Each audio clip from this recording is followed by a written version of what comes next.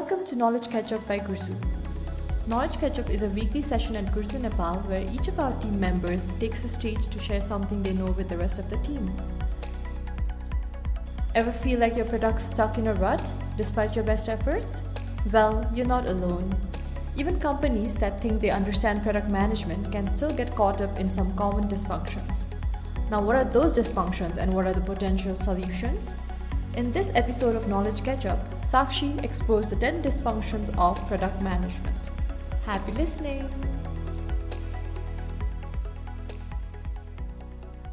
There is a saying in product management that it often feels paradoxical. Take this question for instance. Does product management deliver outcome for the business or the customer? The answer is not an either-or scenario, but rather a balance of both. Similarly, does product management succeed by setting the right priorities or by planning further ahead? Product management does not succeed in just one scenario. So we need to have our priorities right as well as plan further ahead. The answer to this one is also both. Likewise, should product managers be held fully accountable for their results or do they lack the necessary authority?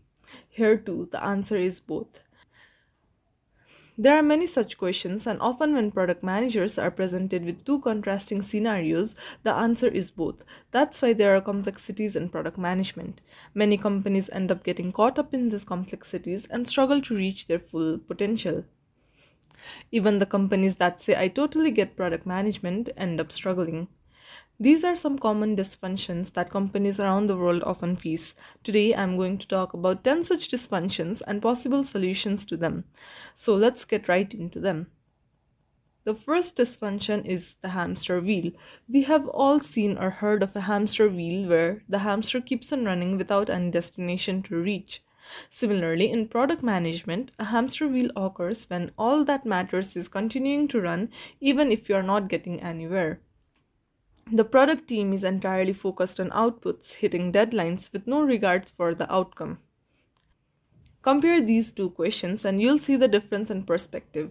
Did you ship that feature on time, which becomes output-oriented, or did that feature deliver value to the customers and grow revenue, which is now outcome-oriented? So, the question is, what's the use of shipping a feature on time if no customer wants it or is willing to pay for it? So, how do we get out of this function? The solution of getting out of the hamster wheel is by focusing on the outcome rather than the output. The second dysfunction is the counting house, which focuses on obsession with internal metrics. Focus is entirely on internal metrics with no regard for customer success. Internal metrics such as revenue growth, monthly active users, and customer retention, which may not directly reflect the product's impact. Although tracking metrics can be valuable, product teams may deviate off course if they overly prioritize lagging indicators that are distant from the product itself. These metrics might not be related to the product that well. So how do we get out of this function?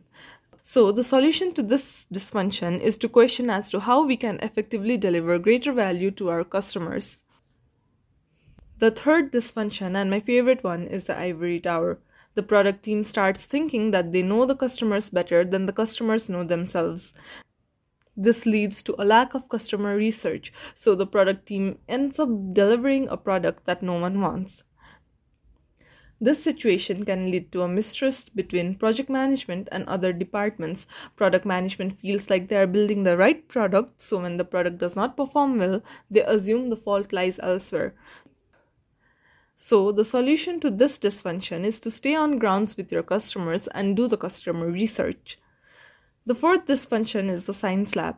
It happens when the team focuses on optimization of already existing products. There is no real innovation there. The focus is on highly measurable yet superficial improvements to their products. Optimization cannot take place of real evaluation. The assumption is that making improvements to existing solution will drive results, but even effective optimizations cannot take the place of real solution. So, the solution to this dysfunction is that sometimes you need new solutions and not optimizations. The fifth one on the list is the feature factory. What happens here is the company is just focused on building features without a clear understanding of customer needs or strategic goals. The reasons for this could be prioritization based on internal factors like deadlines or technical feasibility and not customer value, which leads to misalignment between product and business goals. Now, what happens is that the product team falls into this trap of building features as they are led to believe by customers or internal stakeholders that if they just had this one next feature, they would be close to incremental deals or keep customers who otherwise might leave. So, the solution to this dysfunction is to break the cycle of building features by utilizing agile methodologies for faster feedback loops and iterative development. Shift the focus from features to problem solving and ask why are we building this feature and ensure that it solves a real customer need. The sixth dysfunction is the business school. Business school is where people go to learn business but they do not do real business there. Just like that, a team with this dysfunction gets wrapped up in overanalyzing everything so that they avoid making tough but essential judgment calls. Here, the product managers focus on return of investment to decide which features to pursue. So, the solution is to consider the customer and the larger business strategy, not just mathematically calculated return of investments. The seventh dysfunction is the roller coaster. This dysfunction is all about fast thrills and wild whiplashing movements. Immediate results are often expected, leading to potential abrupt pivots by investors and executives, creating roller coaster whiplash. The root cause for this dysfunction can be a need to constantly deliver impressive results to stakeholders, obsession with keeping up with trends, and many more, but it just shows that you have misunderstood product development as a whole. It is essential to exercise patience and allow ample opportunities for success. Rushing can lead to false negatives where a potentially valuable feature fails due to insufficient time for proper execution. So, to get out of this dysfunction, one needs to be patient and provide sufficient opportunities for success. Measure your progress towards long-term goals and not just immediate spikes. Take calculated risks, learn from mistake, and focus on iterative improvements.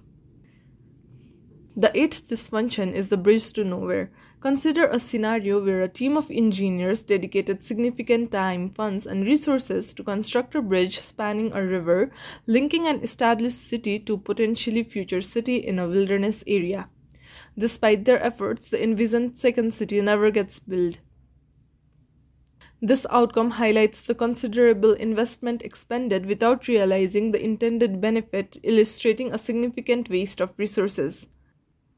Similarly, in product management, the team over-engineers a product, trying to account for future needs that aren't relevant and may never be. They keep building, but there is no end result. So, to get out of this dysfunction, the team needs to focus on the current needs, and in the future, you can always adjust accordingly. The ninth dysfunction is the negotiating table. Imagine a product manager is sitting at a table, bombarded by demands from every direction. Sales want immediate results, client wants flashy features, engineers want technical feasibility, and executives needs profits. In this chaotic scenario, the product manager becomes a negotiator, desperately trying to please everyone. This is the negotiating table dysfunction. Product managers believe that success means keeping all the stakeholders happy and desperately tries to give everyone what they want. There is also a fear of saying no due to conflict avoidance. It leads to everyone wanting more than practically deliverable, pushing deadlines and straining resources. The solution to this dysfunction is to give customers what they want but prioritize the right things for them. Doing this, you also help the team. Communicate transparently, set realistic expectations. Involve the stakeholders in decision making but make it clear that not every demand can be accommodated. Also, learning to say no whenever necessary is a skill that comes in handy often. One hack I use is that I use data and insights to justify my decisions. In that way, people won't get swayed by emotion and look at the real impacts of the decisions. The last dysfunction for today is the throne room. Imagine a king barking orders from their ivory tower, oblivious to the actual needs of the kingdom. Sounds pretty dysfunctional, right? Unilateral decision making creates a culture of fear. Teammates stop voicing concerns, stifling innovation and honest feedback. The product roadmap becomes royal decrease, inflexible and out of touch with reality. Remember, your team is the brain trust, the knights on the front lines gathering customer intel. Shutting them out is like leading an army blindfolded. So, I have come to the end of the session. I have explored the 10 of the most common product management dysfunctions, and hopefully, it can be insightful to many of you, whether you are a manager or anyone in the product team. Take a good look at your decision making, your communication, your roadmap. Are any of these dysfunctions lurking in your own team? If the answer is yes, then remember the solution is within your grasp. Foster open communication, empower your team, and prioritize customer value to build amazing products your users will love. Thank you.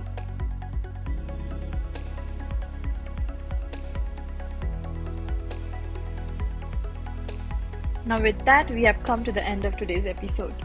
How did you like our podcast? If you have any questions or feedback, please write to us on social@gurzu.com. Want to learn more about us? Visit our website www.gurzu.com. We'll be back next time with another episode of Knowledge Catch Up. Till then, keep learning.